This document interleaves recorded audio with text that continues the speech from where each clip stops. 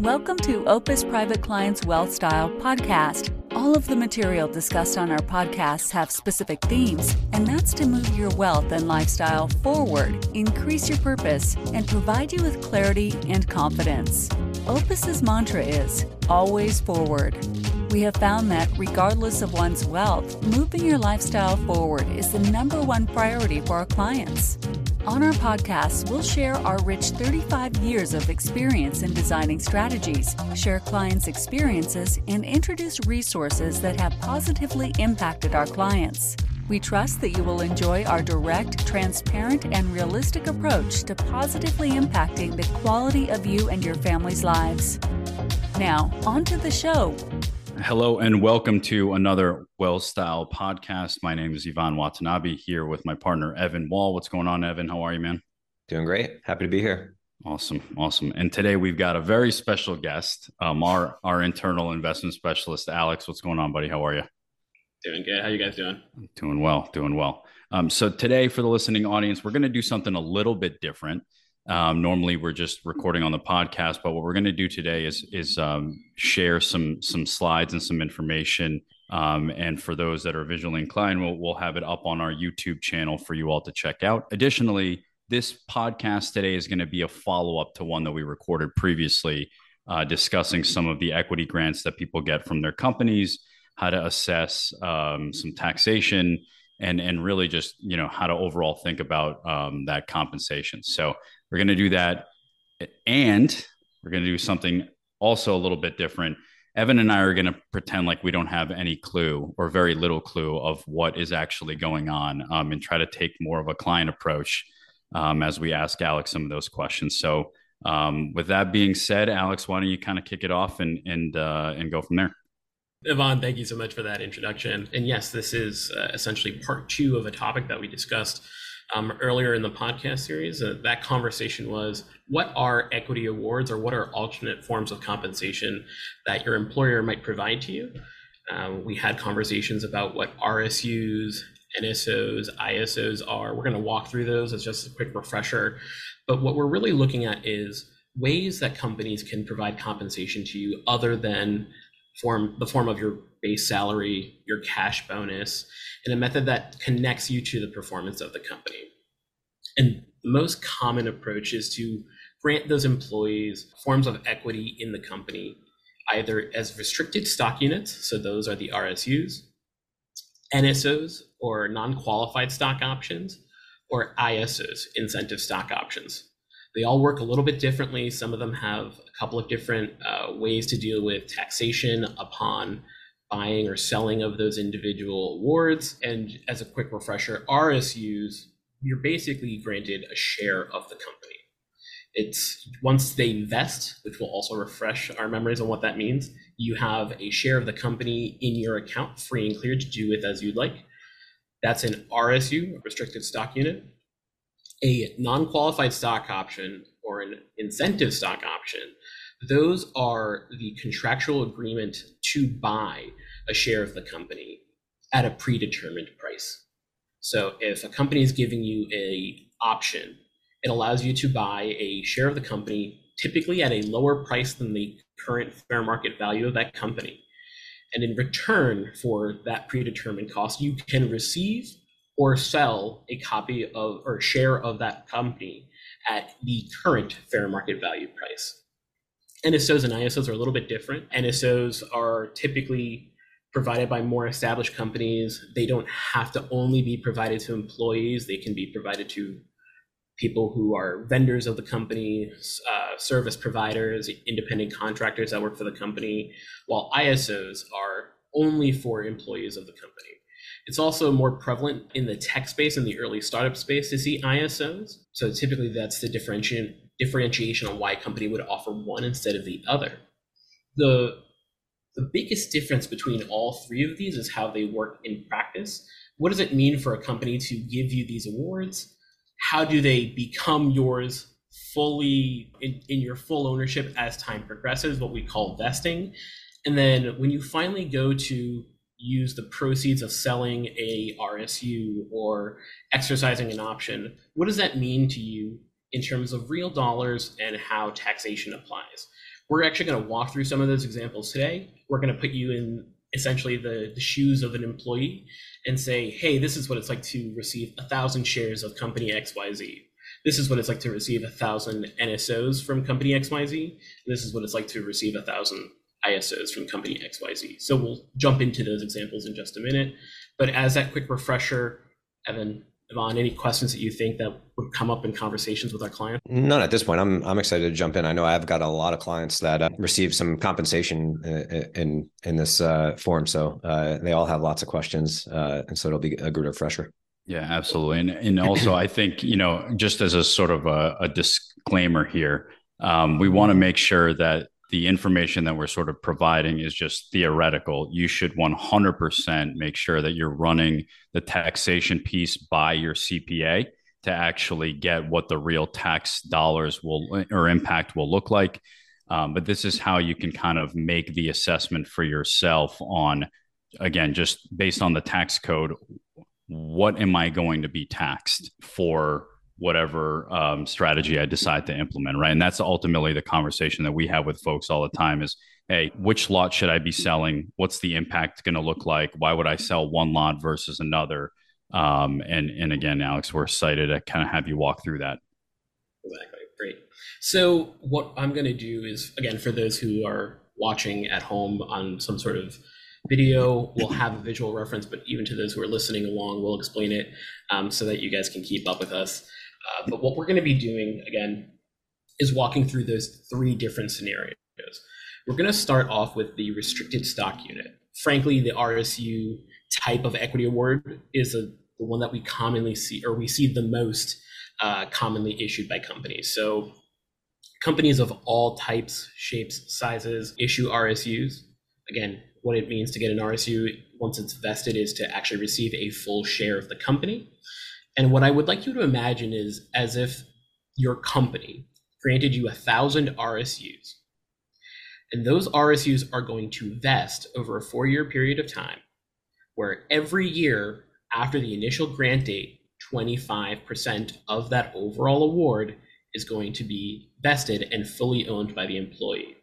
So in this scenario, if you get 1,000 RSUs, let's say that's January 1st of 2023. In 2024, January 1st, you're going to receive 25% of that allotment of the equity awards. Every year thereafter, another 25% until the award has been completely vested. So the vesting means they own it, and it's at that point that they'll receive taxation on that, right? It's fully free in theirs to decide with as they choose. Some restrictions that are common, it's not so much on the ability on whether to buy or sell, but when to buy or sell would be trade blackouts. So every company, if you're subject to sensitive information where you could trade and it would be considered insider, or you would have the ability to trade off of insider information, they provide trade blackout dates. But aside from that, if you wanted to sell all of your restricted stock units that have vested to you and you wanted to buy Bouncy Castle, you certainly could do so. It's fully free and clear. So what you want to do with those shares once they're vested is up to you. If they are unvested, you don't have access to them.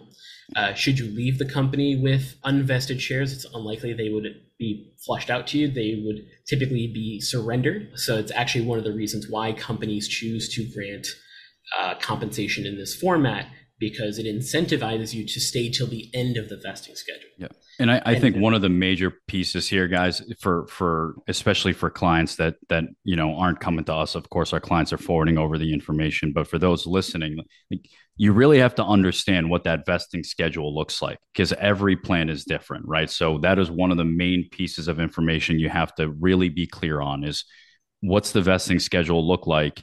And you mentioned the blackout dates, another major thing that they have to understand, because if you know that you're going to need some money coming up and you have some vested stock that you want to sell, listen, if you're in that blackout period, no matter how badly you want to get that money, you're not getting it out, right? So you have to really make sure that you are working within the parameters of the plan documents and that you plan way in advance for these things, because again, they're not going to allow you to do anything with those positions if it's a blackout date. And they clearly tell you in advance. But again, those things need to be on your radar as you do your planning. Exactly right. So what we're looking at when it comes to RSUs, again, we're taking a look at this example where 1,000 RSUs are granted to the employee, and over a course of 4 years, 25% will vest every year. I gave a illustrative example income of 100,000. So let's say you're making $100,000 in base salary with that company. That comes into play because of how taxation is realized on RSUs. So when you are granted RSUs, upon grant date, there's no taxable consequence, no liability that's immediately realized. But as these units vest over time and they get sent to you, they become a part of your taxable income in that calendar year. So at a high level, let's say we're looking at this example, and assume we didn't have any specific circumstance to address the tax. Year one comes along and 25% of the 1,000 shares vests to the employee. Whatever the fair market value of that 25% represents, that's going to be added to your taxable income. So on paper, it's like you're making $100,000 of your base salary plus whatever the fair market value of that total 25% is. And that's going to keep happening year over year until the award is fully vested. So it's important to remember that it's the value at the date of vest, not the value at the date of grant, because the stock could have fallen or risen, 20 or 30% between those two dates. Exactly right. And it works both ways, up or down. So if you have it vested to you 1 year at a certain share price, and then the next year it drops, the taxable impact is going to be different. In the example that we're showing today, we're illustrating a common way that employees manage the tax piece, which is to have a net share settlement. What does that mean? It means that while, yes, 25% of these awards is owed to you upon vesting, you can elect to have a smaller number of shares sent to you, and whatever shares aren't sent to you is sold immediately to cover the income tax liability, so that you don't have to deal with it on your own personal end and sell those shares to cover the expenses, or have it come out of pocket, or have the income deducted from your W-2 income. So there are different ways to address it. The one that we most commonly see employees elect is this net share settlement. So when that happens, let's say you elect net share settlement, at a minimum, 22% of that restricted stock unit vesting allotment is going to be withheld. If you have a W-2 income over $1 million, it's going to be a 37% withdrawal rate that they will withhold for you. That way, you don't have to cover the majority of the tax liability by the end of the year. Just one key warning, because some employees don't always remember this, is while they're holding on to 22% for you, that doesn't mean you only have to pay 22%. You're going to owe the difference between 22% and whatever your top marginal income bracket is going to be at the end of the year. Not only that, that's your federal tax alone. You may owe state tax depending on where you live. So you still need to run this by your CPA, give them all of your information on what vested in the given year to make sure that you don't underpay taxes, or you're aware of what your tax liability will be the next year. And we're going to show how that looks like in just a minute. Yeah. And for a lot of our clients, again, just to that point, we're recommending that their CPAs run these numbers, these figures during the year to help figure out maybe there are other ways for you to be withholding more from your traditional W-2 income to help offset that tax.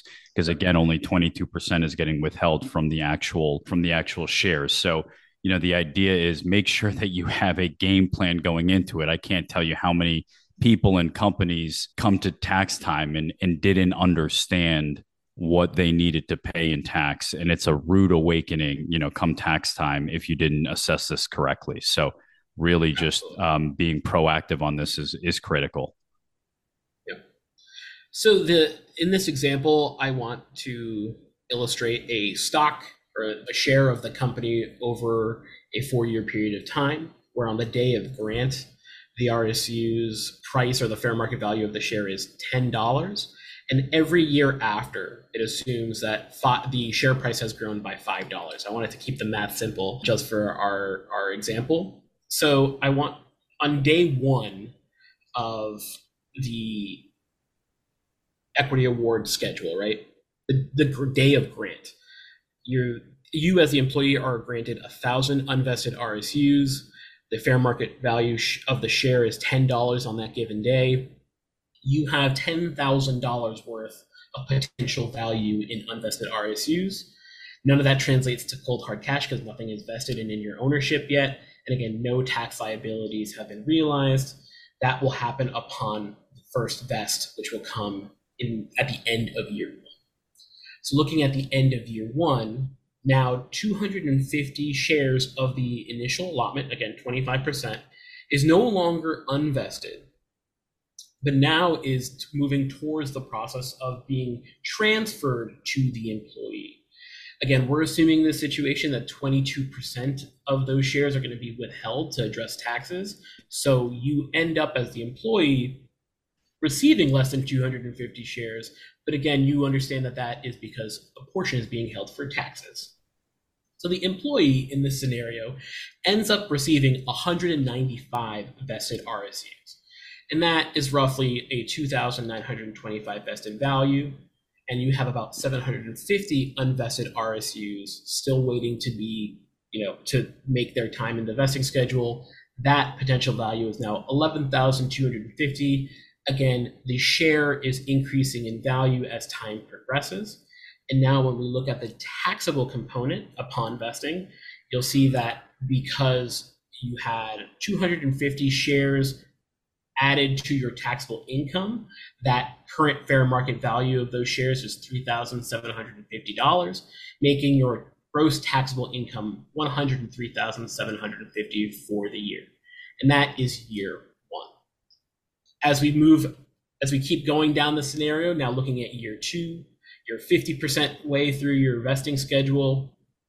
Again, you're receiving less than 250 that year in terms of vested RSUs. So we're looking at now 390 total vested RSUs, a vested value of $7,800. Again, 22% was withheld in the process of going from unvested to vested. And the custodian's gonna hang on to that for you.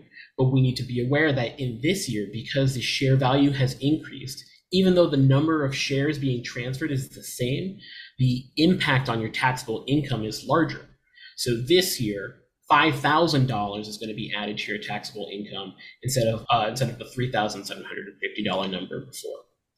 This will continue for another 2 years, and another 250 gets moved from unvested. 22% is withheld. Another portion goes to the vested shares, and now you're left with less. We do this for a total of 4 years, and what you end up with at the end of the scenario is all RSUs have vested, so there are 0 unvested shares. You have about 780 vested shares. Again, that's after 22% withholding every year. That's a total value of 23,400 vested value. And you'll also note that we are still seeing this taxable income impact as the share value grows year over year. We'll see that it gets added to your gross taxable income. And in this given year, we're adding 7,500 to your overall taxable income. But now the great thing is you have full free independence to do with these shares as you would like, because they are officially yours. They're no longer unvested. The client can now choose to sell when they want to. If they want to hold on to them, they can do that as well. And now we're on to the next part of how they are taxed upon sale. Before we get to that, Evan and Yvonne, any questions that you think our clients would have at this point?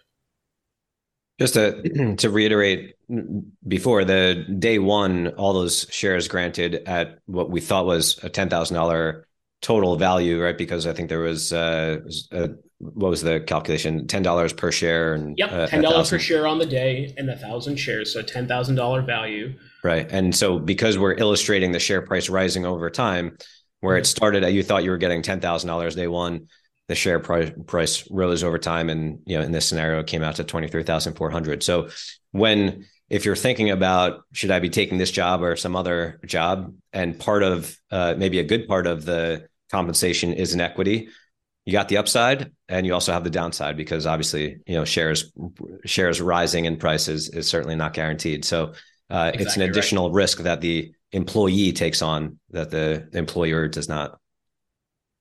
Correct. Yeah, absolutely. The performance of the company is is tantamount to how you do with these awards. You hope that you work for a strong company that's going to continue to grow while you work there. But we have seen this play out with clients in our practice, that they've received equity compensation at a point where the company was doing well, and the market value of those shares dropped, as opposed to having grown over time. So in essence, their compensation is reduced and it's less in value. So it's certainly a risk that is out there and is possible in the scenario of RSUs. One benefit of receiving RSUs as opposed to the other forms of compensation that we'll run through in just a minute is when you receive an RSU, even if the market value has decreased, if there's any value at all, it's yours. Maybe a share dropped from $30 a share to $25 a share, but you still have $25 a share of worth of value. When it comes to auctions, it's not always the case. And we've also seen that too, and we'll address that in just a minute. So that's, scenario one for us. We're talking about RSUs. Once the RSUs have vested and you are now able to buy or rather hold on to those shares or sell those shares, there's another component of the taxation that we need to be aware of, which is capital gains. So similarly to if you were to go to market and buy a share of Apple and you paid X amount of money for it, and then you sold it at another point in time for Y, what you will owe in taxes on that transaction is the difference between X and Y at either short-term capital gains rates or long-term capital gains rates. That same type of taxation applies to vested RSUs. And the difference here is that the cost basis, right, what you've paid for the value of the share is going to be the fair market value on the day of vest. So Evan and Yvonne, if you received that first allotment of 250 shares in this example, right, at a $15 per share value, and then you decided to sell that same share 2-3 years later at a $30 value per share, you're going to owe either short-term or long-term capital gains based on the difference between 30 and 15. And since it's over a year that you've held on to that share, you're going to pay long-term capital gains rates, which we can find, 0, 5%, 20%, and for the highest income earners, up to 23.8%. If you're paying short-term capital gains, you're going to be paying your top marginal income tax bracket. So this is another piece that's very important for clients to be aware of when they're going to liquidate their funds. We have conversations all the time where clients are trying to find sources of funds for their down payments or short-term liquidity needs. And that's where you have to balance, do I sell the lowest cost basis, most return on investment shares, right? The ones that have had the biggest success and pay long-term capital gains rates, or do I sell my shares that maybe haven't, done net rate of return the best, but they're in the short-term capital gains bracket. So you might want to minimize that taxable impact. Ultimately, it's a conversation that needs to be had with a tax advisor, but those are the conversations that we have about where do we take this money from? Where do we service that short-term liquidity need? And do we want to pay long-term or short-term capital gains? Yeah. So just to be clear, right? We're paying taxes, ordinary income taxes on the date of vest. And then when I sell the shares, I'm paying some type of capital gains tax on however it grew based off the fair market value on the day of vest. Right. So you are paying taxes at two different times, but you're not paying taxes on the same thing twice. Yep. Understood. And we certainly have gotten that feedback too, where clients think, oh, they're hitting me twice. You're paying taxes on two different parts of the overall compensation received. So that is the most common scenario that we run into, which is RSUs. But let's take an example where we're not getting shares, but we're getting options, right? So in that scenario, again, an option is just a contractual agreement to pay a certain price for the fair market value of the share on a given day. So let's imagine that the company is giving you 1,000 non-qualified stock options. And let's assume that almost everything else about the scenario that we're looking at matches the RSU one we just did. 4-year vesting period, 25% vest per year, current base salary of about $100,000, right? We're trying to keep it as apples to apples comparison as possible. So unlike RSUs, you're not going to owe taxes, or a taxable liability is not going to be realized upon you receiving the NSOs in your vesting allotment on an annual basis. So when you get 250 NSOs, you're not going to be adding that explicitly to your income in that given year. Taxation, for the first time when it comes to NSOs, is typically addressed when you go to exercise them.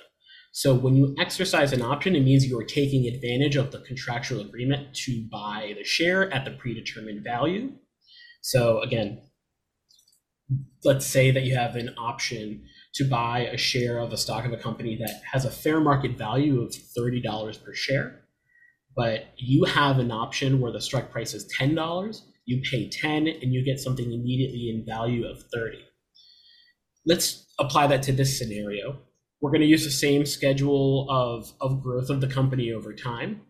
And I'm going to highlight what those pieces will look like as the years pass on, what different strike prices will mean to you from a taxation component, and ultimately how this equity award type differs in growth potential compared to RSUs.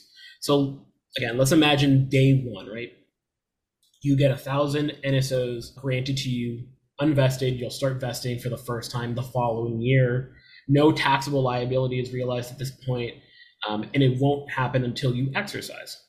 So come the end of year one, you get your first allotment of 250 NSOs. Again, in this example, we haven't exercised any just yet, and we won't be. So you've received 250 NSOs in potential value, because you haven't exercised them, of $1,250. And what that is supposed to represent is the spread between the value of the share on the given day, which is $15 per share, and the strike price, which is the fair market value of the share upon vesting, upon the grant date, which is a big thing I want to clarify. These NSOs were granted when the fair market value of the share was $10, and that is considered the strike price. So from here on in, $10 is going to be the point of which you're going to measure how much money you've made off of these investments. If the shares go to $20, $25, $30 a share, the difference, or really the growth that you will receive, is the difference between $10 a share and whatever that fair market value of the share is on that given day. But year one, we've got 250 NSOs in our account. No money has been exchanged. No money has been realized yet, so no tax liabilities have been realized. And we're going to be doing this for another 3 years. 2 years, another 25% allotment. Another year passes, another 25% allotment. All the way when you've gone to year 4 now. You now have 1,000 total vested NSOs in your account. And that is worth a value of $20,000, because you have 1,000 NSOs where you can realize a spread of $20 each, because the difference between the strike price and the fair market value of the share of the day is $20. So now you have ended up at the end of the vesting period with 1,000 total vested NSOs in your account. And now why don't we take a look at how that actually works when you go to exercise those options, get some money into your pocket, or choose to then decide if you want to continue to invest them and hold on to them or not. So when you choose to exercise an NSO, you will owe income tax on the day that you exercise them, and the amount that you're going to owe is income tax on the difference between the strike price of the award and the fair market value of the share on the day of exercise.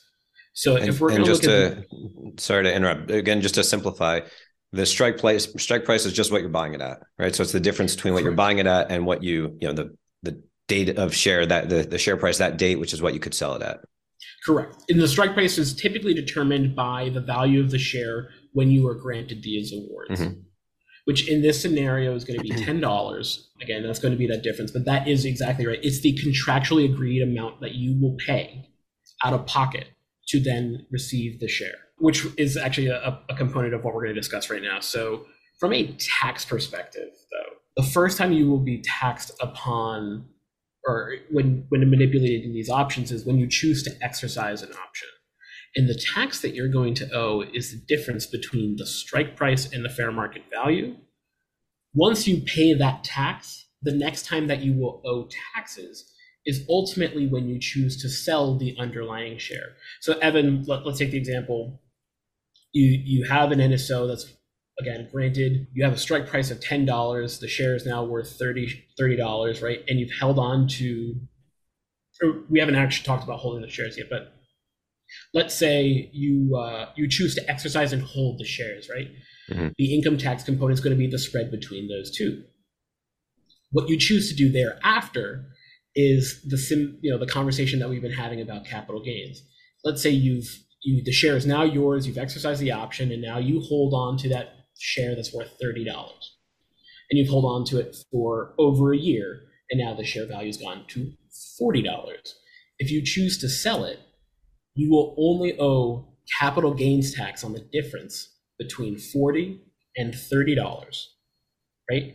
And you're going to owe long-term capital gains rates because you've held on to it for over a year. So that second part, that second moment when you can get taxed on this, is then ultimately when you choose to sell the underlying shares. So those are the two kind of light switches that occur in these scenarios. Taxation part 1 is when you choose to exercise. Taxation part 2 is when you choose to sell the actual share itself. Any questions on that? Or, Yvonne, maybe from your context, any questions that clients typically have in those scenarios of how to address the tax piece, or what we see clients ask commonly in those scenarios? No, I mean, I think what's sort of popping up for me is we when we look at the two different options, right, NSOs or RSUs, one of the big differences is the lack of control with the RSUs in terms of like how and when is that tax going to take place, right? You have control over how much or how you can plan around it, but you don't have control over when you receive them. You're getting taxed as soon as that money vests. You're getting taxed on that. With the NSOs, it's possible to be a little bit more strategic or forward thinking or plan a little bit more ahead. Hey, I have a ton of other income this year. This isn't a great year for me to exercise the NSOs based off of a tax plan, or hey, I'm going to exercise these and sell them because, my feelings around the company are either really positive or negative. And those, again, gives us a little bit more thought, but also some more control. So again, this is the option to buy the shares. You don't have to. And, most of our clients are pretty in tune with their underlying companies. So when we're walking through this exercise, it's really, again, understanding what's going on in the macro of their own personal plan, but also how do they feel about the company? How do you feel about where the company's headed? How do you feel about where it's been? Do you think you're going to be there for a while? All of those are things that we kind of take into consideration, I think, when we're walking through the options. Yeah, I love that you brought up strategy there, because being strategic in when you choose to exercise and ultimately hold or sell these shares, income is a big component. Performance of the underlying shares itself, does it make sense in a moment where the company maybe is not doing terribly well, but you still have long-term faith in the company? Maybe we choose to exercise at that point and reduce the taxable component of the short term, the spread piece, right? Maybe that makes sense. Or, we balance the needs of the tax planning with liquidity needs and say, ultimately, what's the most effective route for a client to take when choosing to get out of these positions? So yeah, strategy is definitely the name of the game when it comes to exercising NSOs and ISOs, which we'll address in a minute. Yeah. The other part is frankly, like how much of this underlying position makes up, their portfolio, right? Their overall equity portfolio. A lot of clients are very tied into the company because they're W-2 base salaries from their company. Then they're getting all this compensation from the company, and all their benefits are tied into it. So they are like heavily invested, not just in many different ways to one particular position, right? So the other piece here could be, do I want to just diversify away from X, Y, and Z company? Right. And reduce my risk in a little bit. You would have probably wouldn't have been a great idea if you were, top 100 employees at Facebook. But if you're at some of these other companies, really just trying to understand, like, how do I factor in the risk? Right. And one last comment, and kind of bouncing off of what you said, is when you're looking at diversification and trying to diversify away from positions like this, what are the costs associated to doing that? What's the cost to actually making those decisions? We've talked about the tax piece. You're going to owe income tax. You're going to have to owe the withholding minimums of that income tax on the day you exercise. So you are going to owe 22% straight up if the spread is under $1 million, 37% if it's over $1 million. Not only do you have that tax piece, but what we haven't really focused on yet is the actual cost for the share. Mm-hmm. So you're going to owe income tax plus $10 a share in this example. Mm-hmm. So there's money that if you choose to buy and hold, you're going to have to come out of pocket and supply transactionally to make this happen. For clients that choose to do cashless exercises, which doesn't involve any liquidity coming out of your own pocket, you can do that, but just understand that the costs are still real and you will still owe them. They're just netted out from from the revenue of the liquidated proceeds. So there are plenty of levels of strategic planning that come into how to transact this. And you need to be forward thinking of, how am I going to use the equity that's been granted to me? Am I going to use it for long-term growth? Am I going to use it for short-term liquidity needs? And what are the ramifications of doing so? So we've talked about RSUs, we've talked about NSOs. What we haven't quite talked about yet are ISOs. So ISOs, in principle, very similar to NSOs, that it is still the contractual agreement to buy a share at a given price, right? It's still a stock option. So let's keep that in mind, that you still have options granted to you, let's say 1,000 for a specific award, 25% vesting over a given year, and let's assume the same about your base salary, still $100,000. So, similar to NSOs, no tax liabilities are realized upon ISOs vesting or moving from unvested to vested, but you will potentially owe some tax liabilities in the year that you exercise the options. So unlike NSOs, where you will definitely owe tax, income tax on the spread, and you will not get away from that, you may owe a tax liability on the day you exercise for ISOs, and that comes down to AMT tax. We're going to dive into that in this example in a larger way, but just one thing to be aware of, it's not definitive, but you may owe tax upon day of exercise. The day you will definitively owe some sort of tax is the day that you sell those underlying shares received through the exercising of an incentive stock option. And the thing to note there is that depending on how long ago these were granted to you, how long ago you exercised the option itself, and in what calendar year you exercised and sold these options, those three parameters have a very big impact on how and what type of taxes you're going to pay come when you choose to actually sell. So the ISO, and common and prevalent in the tech industry, easily the most confusing of all these three different types. It's the ones that we get the most questions on. RSUs and NSOs, people pretty much have a fair understanding of what they might owe when it comes to taxes at the end of the year, but ISOs can be tricky, and we're going to highlight that now in our next example. So 1,000 ISOs are granted to you on a given day, $10 a share, so the strike price is $10, right?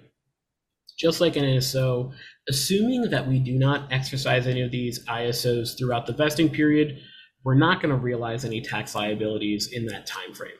So year 1, year 2, year 3, and year 4, we're going to see 25% of the total grant sent over to your account, and you'll see that the values match the same values from the NSOs because the spread is still the same on paper. So we make our way 50% into the given schedule, 500 unvested ISOs, 500 vested ISOs are now in your account. Keep going another 25%, all the way until we're at the end of year 4, where I now have 1,000 vested ISOs in my pocket at a fair market value of the day of $30 a share. Because the strike price is $10 a share, I have a spread or a vested value of $20,000 that I could get from liquidating these ISOs on a gross total amount. Now, the potential future tax liabilities kick in again with ISOs when it comes to when you choose to exercise, and how much is the spread between the strike price and the fair market value on the day. So if you're unfamiliar with the AMT, the alternative minimum tax, essentially what it serves as a alternative tax that you must pay given certain income assumptions and certain AMT preference items, which means that sources of what the government would consider income that don't strictly match W-2 compensation or 1099 compensation. Those get added together in a formula and ultimately determines if you owe your regular income tax amount or this alternative minimum tax. ISOs can add to your alternative minimum tax preference item list, meaning that if the spread between the strike price that you were granted an ISO and the exercise price of an ISO, or the fair market value on that day, if that's too big, it's going to add a fair amount of value to your preference items on the AMT, and it may push you to have to pay AMT in the given year of exercise. Why is that so important? Because you effectively, as the employee, end up potentially owing an actual tax owed with real dollars on hand without necessarily having liquidity to address it. You may not have the option to sell these ISOs depending on what company you're with or how early in the process of the startup process they're in. You also haven't explicitly sold those ISOs either. So, it's not a consequence of selling these shares and having money. It's purely a consequence of just even exercising the option and having the ability to do so. However, so we realize this potential risk. However, if you don't exceed that differential on the AMT preference item list, you will not owe AMT, and the ISOs are actually going to be tax preferable compared to an NSO. And the reason being is if you choose to do a buy and hold strategy, for example, on an ISO, let's assume that the difference in the spread is not large enough for you to realize an AMT tax in that given year. You hold the shares for upwards of a year from the day that they vested, and you chose to exercise them on that day. And also you've chosen to sell them 2 years after the initial grant date. You can now pay long-term capital gains on the total holding. The difference is having to pay AMT tax, which can be 26, 28% given tax brackets, or paying long-term capital gains rates on 20% or 5%. It really depends on what your income is in a given year. So ISOs are known as these vehicles where they are tax preferred because of this ability to get around this AMT requirement, or not requirement, but you can essentially plan ahead, avoid the AMT from kicking in, and then still get tax preferential treatment when you ultimately choose to exit the ISO with some fair planning. Again, there is still this risk, and we've seen in the clients that the AMT kicks in. They will owe slightly more than what their income tax is at the end of the year, and they'll have to write that check for the difference. One thing to note, however, is that you can use that difference as a credit in years that you don't owe the AMT. So this is why having a tax advisor who knows what they're talking about is super important, because they need to run these numbers with you, and you need to say, hey, I have X amount of ISOs. Let's have a discussion about what I can exercise without pushing me into the AMT. Yeah. And I think, Alex, that's probably a good place for us to kind of wrap up the conversation. We've gone over a ton of information today. RSUs, NSOs, ISOs. I think leaving it at having a conversation, planning ahead with both your advisor and your CPA, understanding the rules of your current plan, but also, how that may impact you, especially if you're getting new job offers. All of those things are things that, I think would make sense to plan ahead with. So, listen, this was super valuable. I appreciate you kind of walking us as the clients and also the listening audience through this scenario. And again, thank you to the listening audience for tuning in. Again, you can check out our YouTube channel, and also please make sure to click subscribe below to be notified when we have new podcast episodes going forward. Thank you for listening to the Wealth Style Podcast. Click the subscribe button below to be notified when new episodes become available. Guardian, its subsidiaries, agents, and employees do not provide tax, legal, or accounting advice. Consult your tax, legal, or accounting professional regarding your individual situation. This material is intended for general public use. By providing this content, Park Avenue Securities LLC and your financial representative are not undertaking to provide investment advice or make a recommendation for a specific individual or situation, or to otherwise act in a fiduciary capacity. All scenarios and names mentioned herein are purely fictional and have been created solely for educational purposes. Any resemblance to existing situations, persons, or fictional characters is coincidental. The information presented should not be used as the basis for any specific investment advice. You must always seek individual professional advice. Yvonne Watanabe, Evan Wool, and Alejandro Azuaje are registered representatives and financial advisors of Park Avenue Securities LLC, PAS. Securities products and advisory services offered through PAS member FINRA SIPC. Yvonne and Evan are financial representatives of the Guardian Life Insurance Company of America, Guardian, New York, New York. PAS is a wholly owned subsidiary of Guardian. Opus Private Client LLC is not an affiliate or subsidiary of PAS or Guardian. Opus Private Client LLC is not registered in any state or with the U.S. Securities and Exchange Commission as a registered investment advisor. Yvonne's California Insurance License Number 0H44206. Evan's California Insurance License Number 0H04936. Compliance Approval 2023-153208. Expires March of 2025.